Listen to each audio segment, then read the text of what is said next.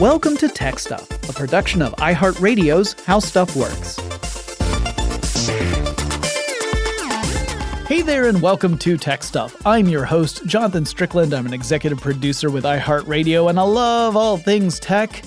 And while I was doing the retrospective episodes about the last decade in tech, 2009 to 2018, because I had already done 2019, I mentioned the scandal around Volkswagen and the devices that were used to help cheat on emissions testing. And it made me realize that I haven't done full episodes about the founding and evolution of the company. It's a company that's no stranger to controversy and scandal. And it's also a company that has created some iconic vehicles, specifically the Volkswagen Beetle. So today I thought I would look at the story of Volkswagen. And this is going to become more than one episode because the company is several decades old, but we'll mainly focus on Volkswagen and the Beetle for this one. Now, it's always a challenge for me to figure out exactly where I should begin with these histories. So for this one, I thought the best thing would be to start with the founder of the company, Ferdinand Porsche. And this is the same Porsche whose name would grace the sports car and luxury car company. Porsche was born in 1875 in Maffersdorf, Austria-Hungary, which is in a region that's now known as Liberec, and I apologize, I don't know the correct pronunciation, but it's in the Czech Republic. Now, as a child, he became fascinated with technology and particularly with electricity. He pursued this interest, he learned more about mechanical systems, and then as a young man, he landed a job at an electrical company in Vienna called Bela Egger and Company. He was just 18 years old at the time. Now, around that same time, he enrolled in the Imperial Technical University at Reichenberg. It's now the Vienna University of Technology. His affinity for tech and his enthusiasm for the subject paid off, and he would earn a promotion at his job to a management position pretty early on. By 1897, he was beginning to experiment with the design and production of electric hub motors. So yay, we get to talk about some tech. Okay, so first let's remind ourselves about the basics of electric motors. And it all comes down to harnessing electromagnetic energy and making it do mechanical work. So it's all about that interplay between electricity and magnetism. Now remember, electromagnetic energy is one of the four fundamental forces of nature, along with gravity and then the strong and weak nuclear forces. There are other people who hypothesize additional fundamental forces that would help explain things that these forces don't explain in our current understanding of the universe, but that's a topic for a different show. All right, so electric motors. Essentially, it's all about magnets. Now, as I'm sure you all know, magnets can either attract or repel each other. It all depends upon the magnetic poles. Opposite magnetic poles attract one another, so North Pole attracts to South Pole. Now, if you have like poles, those repel each other. So the north poles on two different magnets will push against each other. And if you could just harness this natural phenomenon, you could make magnets do work. That's the basis behind the electric motor. It's also the basis behind a lot of people's assumptions that you can use magnets to create some sort of perpetual motion machine. But there are other factors at play that prevent that, largely things like friction. But again, that's a topic for another show. So, a very simple electric motor has a few basic components. One is a field magnet. It's typically a permanent magnet. This is the stationary magnet or pair of magnets that is positioned so that the north and south poles of the magnet are on either side of an armature that's positioned in the middle. So think of like a horseshoe magnet, right? That has the north pole and the south pole. Think of it holding it upright like a U. And then think about suspending an axle in between the north and south poles, right in the middle. Now, attached to the armature are a couple of other elements that I'll get to in a moment. The armature itself is a rotor, which means it can rotate. So unlike the magnet, which is stationary, the rotor can actually rotate. And it's also an electromagnet, meaning you have some sort of conductive wire wrapped around a core. Running a current through that conductive wire generates a magnetic field. This is a basic feature of electromagnetism, where running a current through a conductive wire that's in a coil will generate a magnetic field.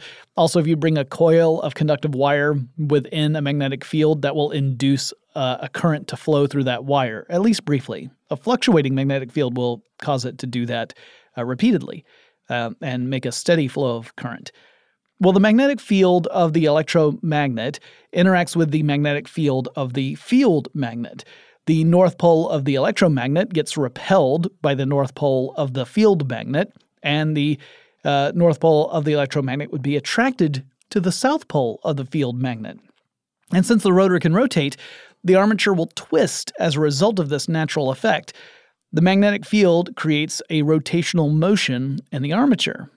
Ah, you say, but what happens when this twist is complete? I mean, wouldn't the north and south poles of the two magnets just match up and thus your motor would just stop turning? I mean, the north pole of the electromagnet would be in near the south pole of the field magnet, and then it would just stay there because that's where the attraction is. So wouldn't it just lock into place? And wouldn't the wires get twisted up? So even if it did keep rotating, it would eventually have to stop anyway. Well, if all you had done is wrapped a wire around a rotating electromagnet and turned it on, then yes, it would stop. It wouldn't be able to continue rotating, or the wires would twist up and stop it that way. But you have to add in an extra element, and you get what most electric motors are based off of. And so this element is called a commutator.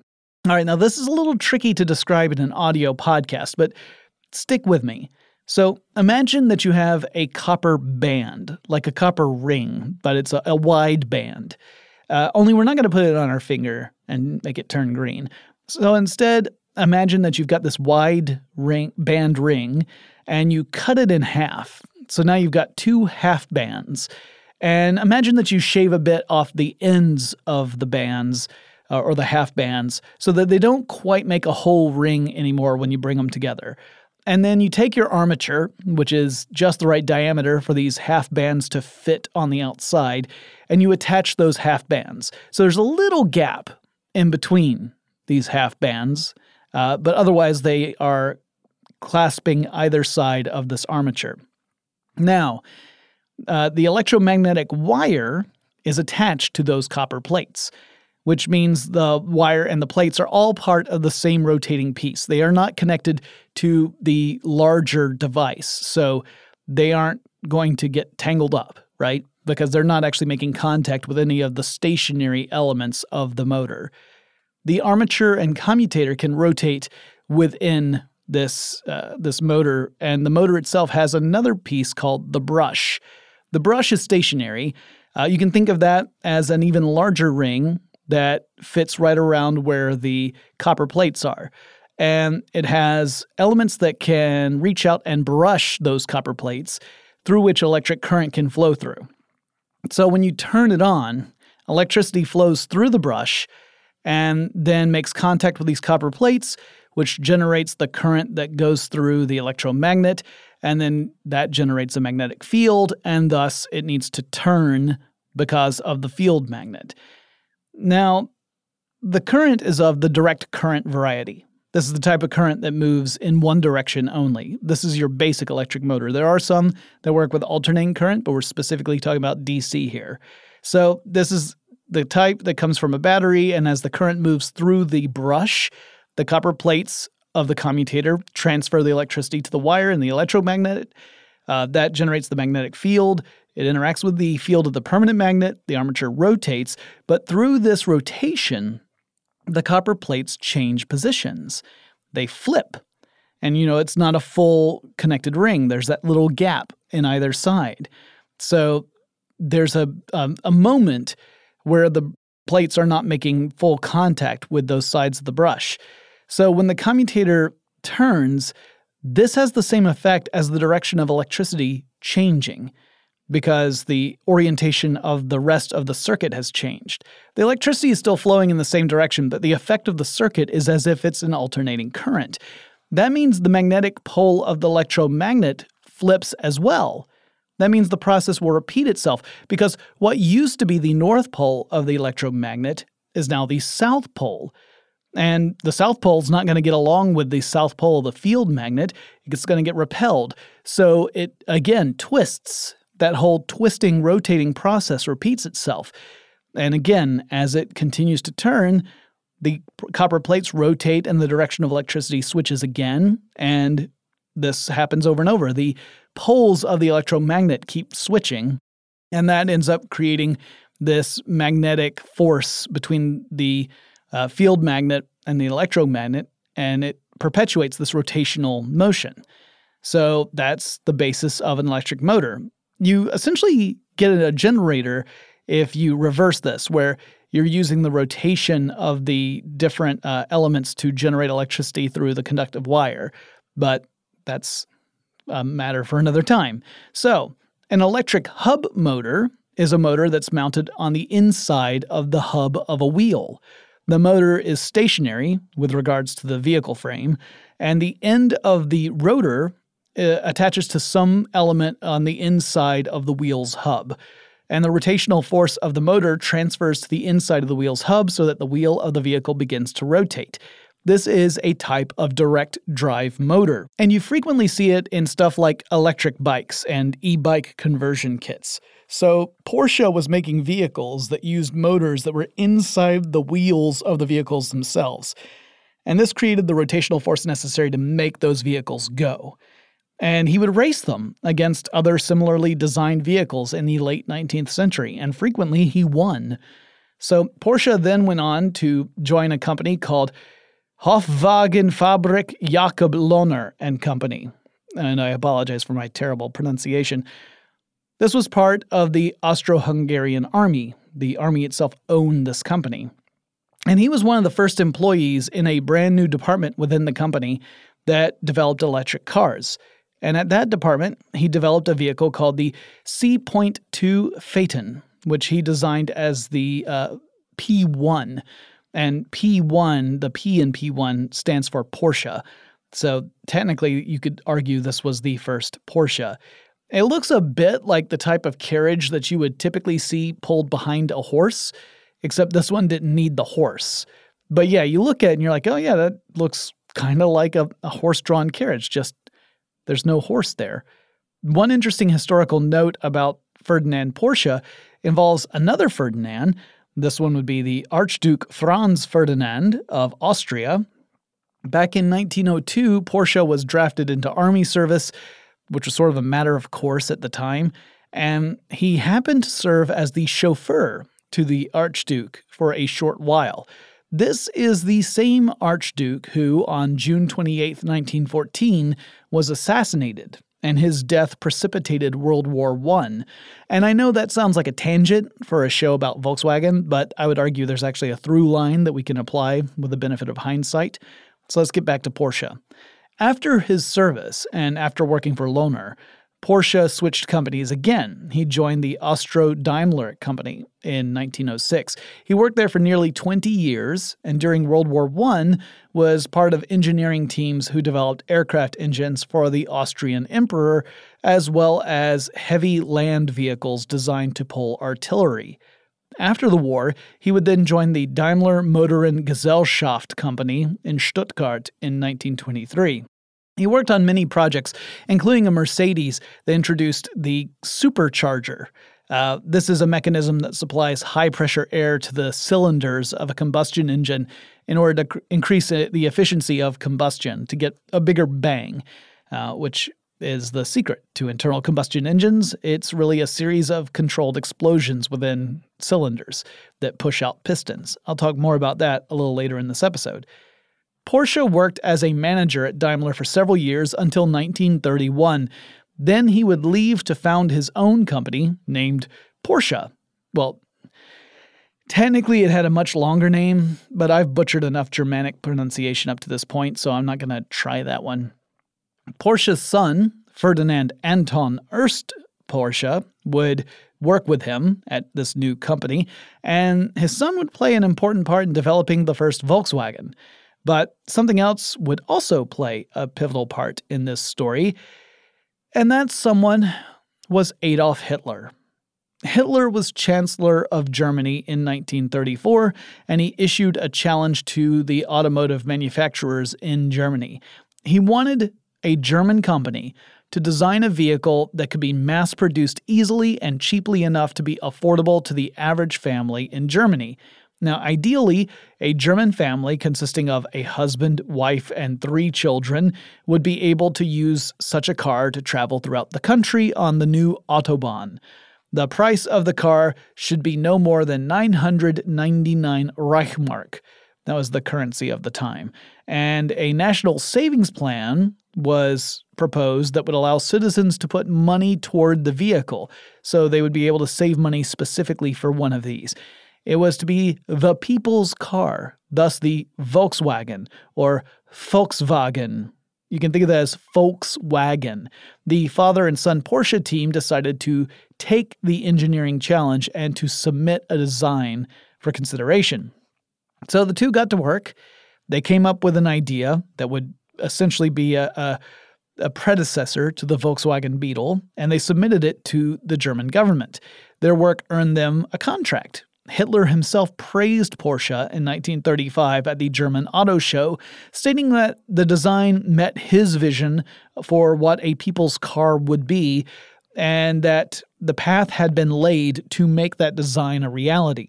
This design would lead to the production of the first Volkswagen, the Type 1 or Volkswagen Beetle. The curvy car, which housed its engine in the back of the vehicle rather than under the hood in the front, would become a true icon. Porsche would get considerable support from the German government in order to manufacture this car. There was no manufacturing facility in Germany that was suitable for the task at that time, so they were going to have to build a new one. And moreover, the site for the factory needed to be in a location that was easily accessible. It had to be close to major areas of transportation in order to get materials and then to ship cars back out when they were done. So the team began to search for a suitable location, trying to find one that would be accessible by boat through a canal system, by vehicle via the Autobahn, and by railway lines. They settled on a location near a medieval castle named Wolfsburg. They built not just a factory, but an entire small city to support the people who would be working in the factory. So it would include homes and, later, more insidious structures. I'll get to that. The name of the city was originally Stadt der KDF-Wagen, or City of the KDF Car. KDF itself stood for Kraft durch Freude, which means strength through joy. And it referred to a Nazi organization that promoted a vision of wealthy and advanced Germany. Things would not turn out to be strength through joy, however. I'll explain more in just a moment, but first let's take a quick break.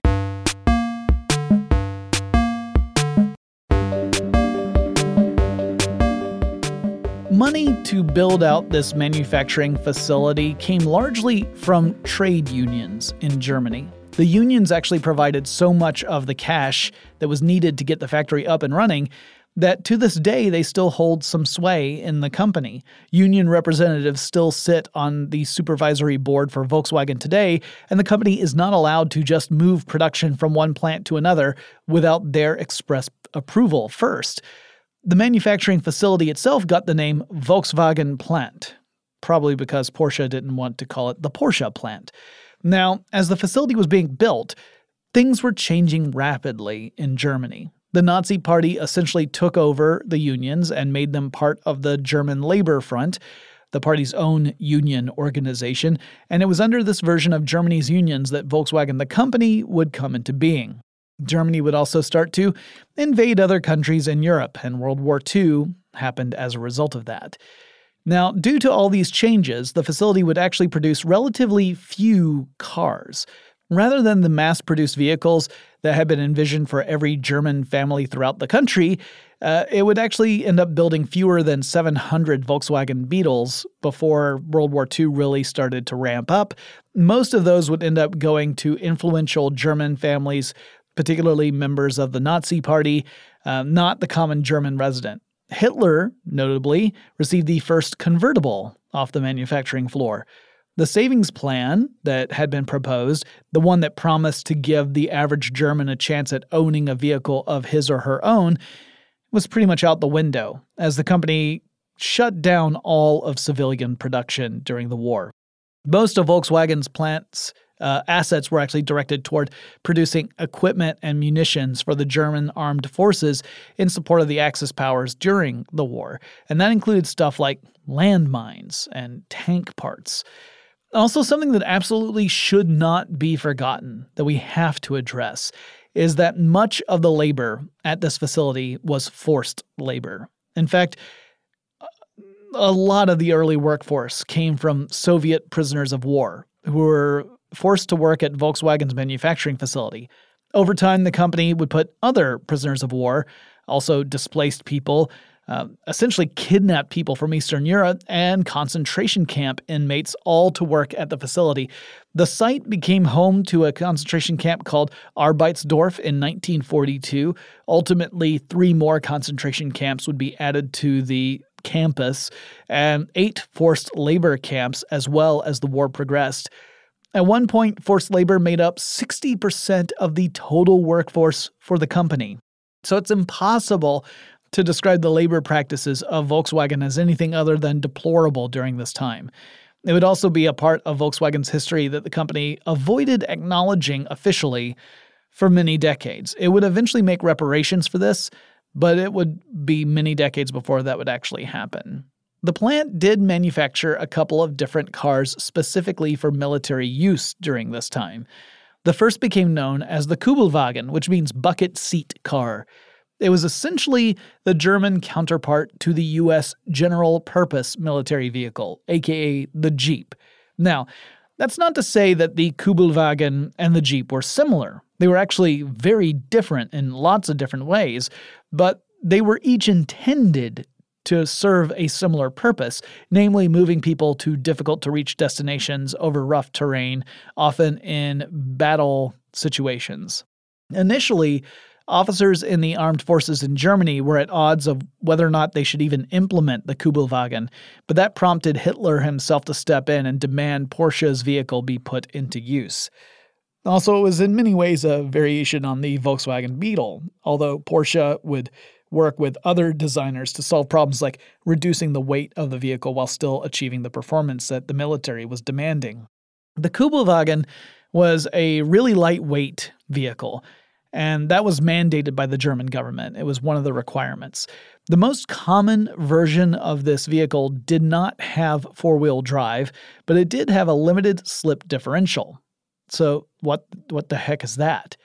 All right, so a differential is a gear assembly, and its purpose is to allow one wheel on an axle to turn at a different speed than the other wheel on the axle. So you've got these 2 wheels, they're on the same axle, but you want them to be able to rotate at different speeds. Now, if you're someone like me, who doesn't know a ton about cars, you might ask, why the heck would you want 2 wheels on the same axle to turn at different speeds? And the answer is physics, you silly person. Okay, so if you're traveling in a straight line, you're on level ground, you're just going down a straight road, you wouldn't want your wheels turning at different speeds. That would be kind of disastrous. You'd want them all rotating at essentially the same speed as you go down the road. But of course, roads are not perfectly straight. They have curves that you have to navigate, and this is where a differential is important. See, a four-wheeled vehicle, if you've got one of those, if you're driving a standard car, that means 2 wheels are going to be on the inside of any given curve, and 2 wheels are going to be on the outside of any given curve. And the wheels on the inside have to travel a shorter distance than the wheels on the outside, right? The further out from the middle of the curve you get, the greater the distance you're going to cover in the same amount of time, which means the wheels on the outside curve would need to rotate faster than those on the inside in order to make a smooth turn. Otherwise, you would have an enormous amount of tension build up on that outside wheel, and you would either get some skipping with the wheel or the axle itself would break apart from the pressure, the incredible tension that was being built up. So, differentials allow wheels to spin at different rotational speeds, and they do this with a series of interlocking gears. An open differential is the simplest form of this, and it supplies an equal amount of torque, or rotational force, to each of the wheels on an axle. But that can sometimes be a problem, particularly if you're working with an off-road vehicle, like the Kubelwagen. Those vehicles can sometimes end up in places where one of the wheels on an axle has little to no contact with the ground. And if that happens to be one of the wheels that's actually, connected to that drivetrain, because remember, it's a two-wheel drive vehicle. Only the front or back wheels are connected to one another. The other two wheels are independent of each other. In the case of the Kubelwagen, it's the rear wheels. It was another rear-wheel drive vehicle. But if you have one of those two rear wheels up in the air, it's just going to spin, right? If it's just an open differential. The torque is still being applied to it, it's spinning, and that energy is going to waste. Limited slip differentials allow a car to apply more torque to a non-slipping wheel. So if one wheel is spinning more or less freely, then more torque can go to the wheel that has greater traction and potentially dislodge the vehicle from whatever position it's stuck in. Now, to describe it in further detail would be pretty tricky for an audio podcast. So instead, I recommend you look up how differentials work on howstuffworks.com. That's my old employer. I don't have any association with them anymore, but I still love that website. It's still an amazing resource. And it does a great job at describing how differentials work and gives illustrations and explains in greater detail. So go check that out. But for our episode, the important thing to note is that the limited slip differential allowed the lightweight Kubelwagen to perform nearly as well as the four-wheel drive vehicles could in off-road situations.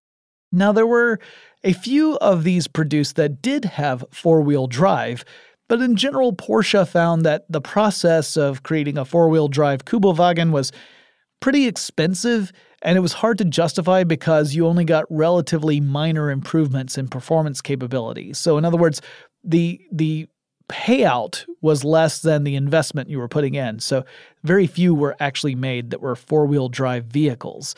The Volkswagen company would design and produce another military vehicle during World War II called the Schwimmwagen, which, as the name probably hints to you, was an amphibious vehicle, meaning it could go from land to water and water to land. At first, the company tried to rely upon the Kubelwagen's body as the basis for this vehicle, but designer Erwin Kamenda found that the chassis was hindering the vehicle's movement through water. It just wasn't working. The Schwimmwagen would get a different kind of vehicle body that actually looked more like a boat, or honestly, I think if you were to pull the top off a Schwimmwagen, it would look like you were left with a bathtub on wheels. The Schwimmwagen had a propeller that was on the back of the vehicle as well. It was actually on a hinge, so you could have it flipped up when it was just in regular land use mode. And then when you went into the water, you could flip down the propeller, and it would engage in an extension to the vehicle's drivetrain. And the drivetrain would provide the rotational power to the propeller. It could only go forward. You could not move the propeller in reverse. And that is why Germany issued oars to Schwimmwagen drivers, or pilots, or captains, or whatever they were called. Anyway, they got oars as well in case they ever had to go backwards. In 1941, Ferdinand Porsche's son-in-law, Anton Piesch, became the manager of the Volkswagen factory, and he had been a member of the Nazi Party since 1933. He would actually end up being inducted into the SS before the end of World War II. He was in charge of the Volkswagen facility and most of the operations that saw the company make use of forced labor and the construction of concentration camps. He was also the head of a group of reserve soldiers who worked for Volkswagen, and when Allied forces made their way into Germany toward the end of World War II, he would command the soldiers, and he also ultimately fled to his father-in-law's estate, Ferdinand Porsche's estate in Austria. In the process, he also made sure to transfer about $1.4 million worth of Reichmark from the company coffers to his own personal accounts. At the end of World War II, both Ferdinand Porsche and his son Ferry Porsche, the other Ferdinand Porsche, as well as Anton Piesch, were arrested and held by French authorities. Ferry was released after 6 months, so Portia the Younger was let out after half a year. But Portia the Elder and Anton were a different story. They were in prison for about 2 years, but were ultimately set free as well. As for the manufacturing facility, much of it was destroyed during World War II. The fact that it was a manufacturing center that played an important role in producing material for German forces meant it was also a prime bombing target for the Allies. After the war, the British took control of the facility, and they had the opportunity to essentially liquidate everything, sell off everything. But instead, they decided to reconstruct the facility. They decided that the vehicles themselves had value. A British Army officer named Major Ivan Hurst was in charge of this operation. He was the one who was convinced that the Volkswagen Type 1 or Beetle had real value. First, however, he had a small matter of disarming an unexploded bomb that had broken through the roof of the manufacturing plant and was stuck between production equipment. So that was scary. The facility would get a new name, and by that I mean it was actually an old name. It became known as Wolfsburg, or Wolfsburg, after the nearby medieval castle. Hearst lobbied for the British government to order 20,000 of the Volkswagen Type 1 to end up using them in various official capacities, and the government ultimately agreed. By the end of 1945, the factory had made around 1,700 of the cars, and it was starting to ramp up production slowly. By 1946, the plant was finally mass-producing the vehicle for which it had been intended, the Volkswagen Beetle or Type 1. The British would hand over control of the company to the government of West Germany in 1949. For the younger folks out there in the audience, Germany at one point was split into 2 countries. For many decades, you had East Germany, which was a communist country, and West Germany, which wasn't. And the company would pay a licensing fee to the Porsche company for the rights to produce the Type 1 or Beetle. The 2 companies, Volkswagen and Porsche, would be linked together through a relationship that's frankly so legally complicated I really can't get a grip on it. But they would remain linked for up to today. So let's talk about the Volkswagen Beetle a little bit. So the car would become a true staple in Germany. In fact, by 1949, more than half of all the passenger cars produced in Germany were Volkswagen Beetles. The cars were truly iconic. There was even a series of Disney films in which a Volkswagen Beetle was the title character. That would be Herbie the Love Bug. And the word bug was often used as a nickname for the VW Beetle as well. Now, the Beetle has a pretty distinctive, curvy, almost bulbous shape, but not that distinctive. What I mean by that is that before the VW Beetle, there was actually a car called the Tatra V570. It was produced by a Czech automaker named Hans Ledvinka, and the VW Beetle didn't just look a little like the older Tatra V570, it looked a lot like it, and it also featured some of the same engineering innovations. Like the Tatra, the Beetle had a rear-mounted and air-cooled engine, and Porsche himself essentially admitted to lifting some design ideas from the Tatra vehicle. Before World War II broke out, Tatra was bringing a lawsuit against Porsche because of this.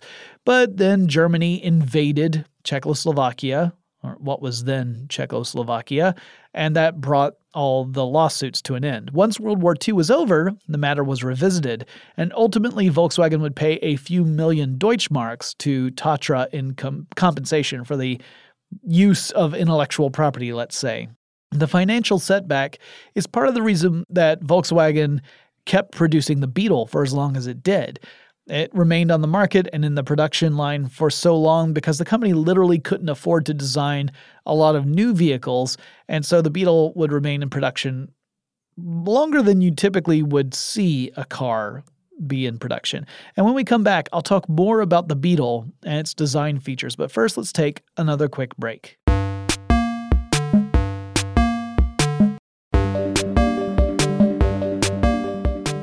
Okay. So, the engine in a Volkswagen Beetle, the Volkswagen Type 1, is a type called a flat 4 air-cooled engine. So what the heck does that mean? Well, let's start with the flat 4. Now, that essentially refers to the arrangement of the cylinders for this internal combustion engine. The cylinders are where a mixture of fuel and air get compressed before a spark plug ignites that mixture, and that creates the explosion that forces the piston that's compressing this gas back out to the far end of its stroke.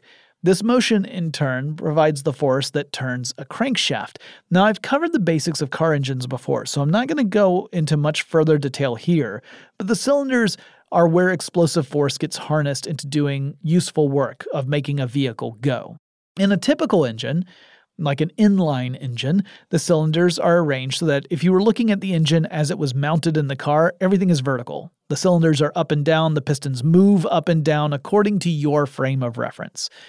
So again, that's called an inline or straight internal combustion engine, with the 4 or however many cylinders in line with one another. But the Volkswagen Beetle's engine is a flat 4. Now that means the cylinders are in a horizontal position. You have 2 on either side of the center of the engine. So you have 2 cylinders that are essentially pointing to the left and 2 that are pointing to the right. And the pistons in the cylinders opposite each other move in sync, at least with the Volkswagen's engine. So the piston in the cylinders closest to the front of the engine, like if you were looking at the engine from the front, the 2 cylinders on the cylinder on the left and right that are closest to you, those pistons would be moving in and out in sync with one another. So not alternating, they would be doing it together. They'd both be coming in and both be moving out at the same time through each cycle. The 2 cylinders behind that, the ones that are toward the back of the engine from your frame of reference, would also be moving in sync with each other.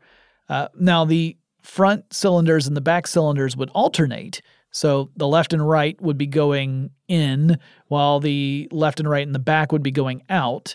That's the way they would alternate from your perspective, but otherwise, I hope you can kind of visualize what I'm saying. And the whole point of this is that the motion of the cylinders, or the motion of the pistons really, are what transfer energy to the crankshaft and power the drivetrain. Now, as for the air-cooled part of this air-cooled, 4-flat engine, well, cooling an engine is really important because, as you might imagine, if you have a machine that relies upon harnessing explosions, that machine can get pretty hot, and as things heat up, they can expand or even fail outright. So stuff gets hot beyond whatever the operational tolerance is, and then you've got a mechanical failure just waiting to happen. So you have to have some way to pull that heat away from the engine and to keep the engine at operational levels. There are a couple of different ways to do this, and air-cooled is probably the most basic method of doing it. Typically, the engine casing has some fins that emerge from it. These fins create a lot of surface area. So heat moves from the engine out toward the fins, and then air passes over those fins, and as the air passes over, it starts to take away some of that heat, allowing the heat to dissipate. Most of your heat is actually lost through exhaust, not through the fins, but the fins do provide additional means to dissipate heat from the engine. Now, this works pretty well for smaller engines, and it can even work in larger engines if those are vehicles that are being operated in cold climates. So let's say that you had a really big snowplow. Well, you might have an engine that's air-cooled because presumably you're only operating the snowplow when it's cold, when it's snowed. Lots of motorcycles used this type of engine cooling method, though more and more are moving more toward, liquid cooling mechanisms as opposed to air cooling. Anyway, the engine for the Type 1 Volkswagens, the original version, was an 1100cc engine.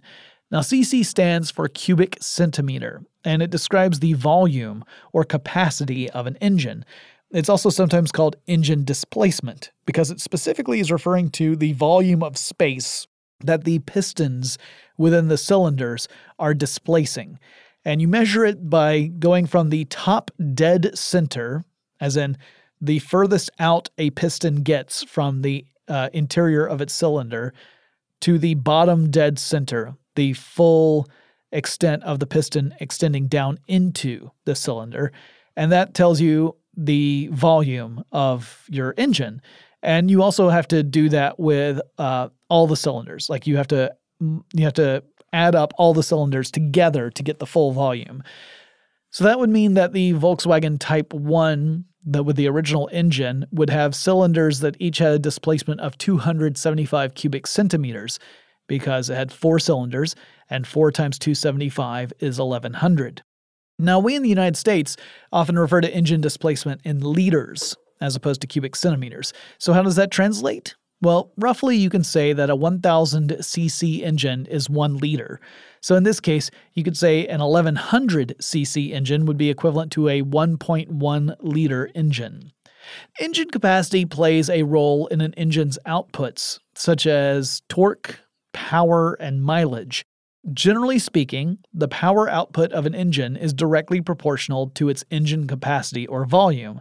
But the bigger the volume, the more fuel the engine will burn through in a given amount of time. So mileage tends to suffer as engine volume increases.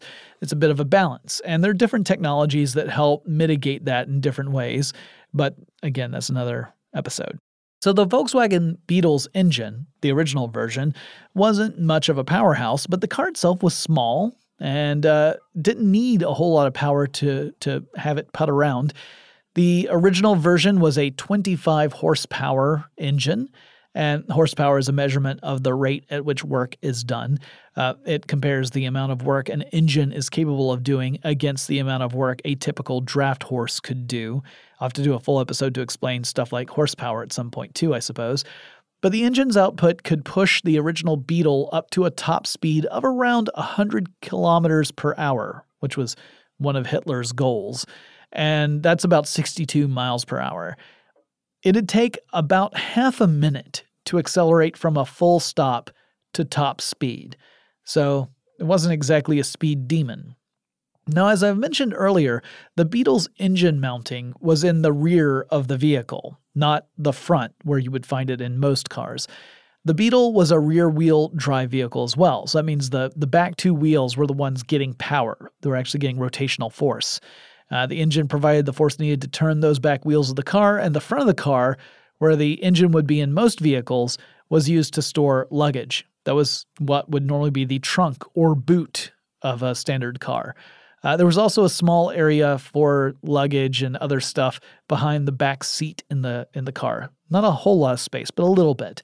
The original Beetle was also called the split-screen Beetle, because the rear windshield of these original Beetles that rolled off the assembly line back in 1946 were actually 2 panels that were split by the windshield frame itself. So you had a little, strip of metal right down the middle of the windshield holding these 2 frames in place. After 1953, the company ditched the split back windshield design, and the cars from 1953 to 1956 had an oval-shaped windshield. And then the ones after 1956 went to a larger rectangular windshield for the back. That became the standard from that point moving forward. There were several variations of the Volkswagen Type 1. One of them didn't see much widespread use, but it was a necessity during wartime, and that was a wood-burning Volkswagen. It's a type of producer gas car. This type of car would use wood and would heat the wood up to very high temperatures, like around 1,400 degrees Celsius or 2,550 degrees Fahrenheit. And at that temperature, the wood decomposes into a combustible gas. That combustible gas would be fed into the car's cylinders, much like a conventional petrol type of fuel would be. And it would then ignite and create the explosions. And so you would still have an internal combustion engine, but instead of running on gasoline or petrol, you were using, gasified wood. Cars with these engines had large gasification units attached to them, typically to the back of the vehicle, sometimes even trailing behind in its own little trailer. And there was usually a pipe that was running from the gasification unit over the length of the vehicle, feeding into the car's engine. They look a little odd, to say the least. After the war, when gasoline became available, these things pretty much vanished. Now, in the case of the Volkswagen Beetle, they didn't have to have a pipe run the entire length of the car because, again, the engine was in the back. So mounting a gasification chamber on the back of the vehicle just meant that you could supply the gas directly to the engine without having to run a pipe through the length of the vehicle. More conventional variations on the Beetle included the Beetle Cabriolet, which was a convertible Beetle, had a soft top, and numerous other tweaks to the design. It wasn't just that it had a soft top as opposed to the hardtop Beetles. There were other differences as well. But before introducing the Beetle to the American market, Volkswagen began to install heftier engines that provided a bit more oomph. So Beetles would come in engine sizes that ranged from the original 1100 cc's up to 1600 cc's, also known as 1.6 liters. In 1958, an American advertising agency called Doyle Dan Bernbach launched an ad campaign for the Volkswagen Beetle, and it was called Think Small. And the ad featured a mostly blank page with a small photograph of a VW Beetle in it. At the base of the page was a short rundown of the car's features, worded in a way that was a bit self-deprecating and humorous. It became one of the most successful ad campaigns of the 20th century. A decade later, Disney released that movie I was talking about earlier, Herbie the Love Bug. In that comedy, a race car driver discovers that a 1963 Volkswagen Beetle has its own personality and a mind of its own. And it's a cute little movie, and it spawned several sequels, and it also helped boost the Beetle's profile. That year marked when the U.S. would become the home for 40% of the Volkswagen Beetles produced by the company. In 1972, the Beetle overtook the venerable Model T Ford to become the best-selling car of all time. It no longer holds that title, as I understand it, but it did at one point. The Volkswagen Beetle remained in production until 1979 in Germany, which is pretty darn phenomenal. It would be continued to be produced in Mexico.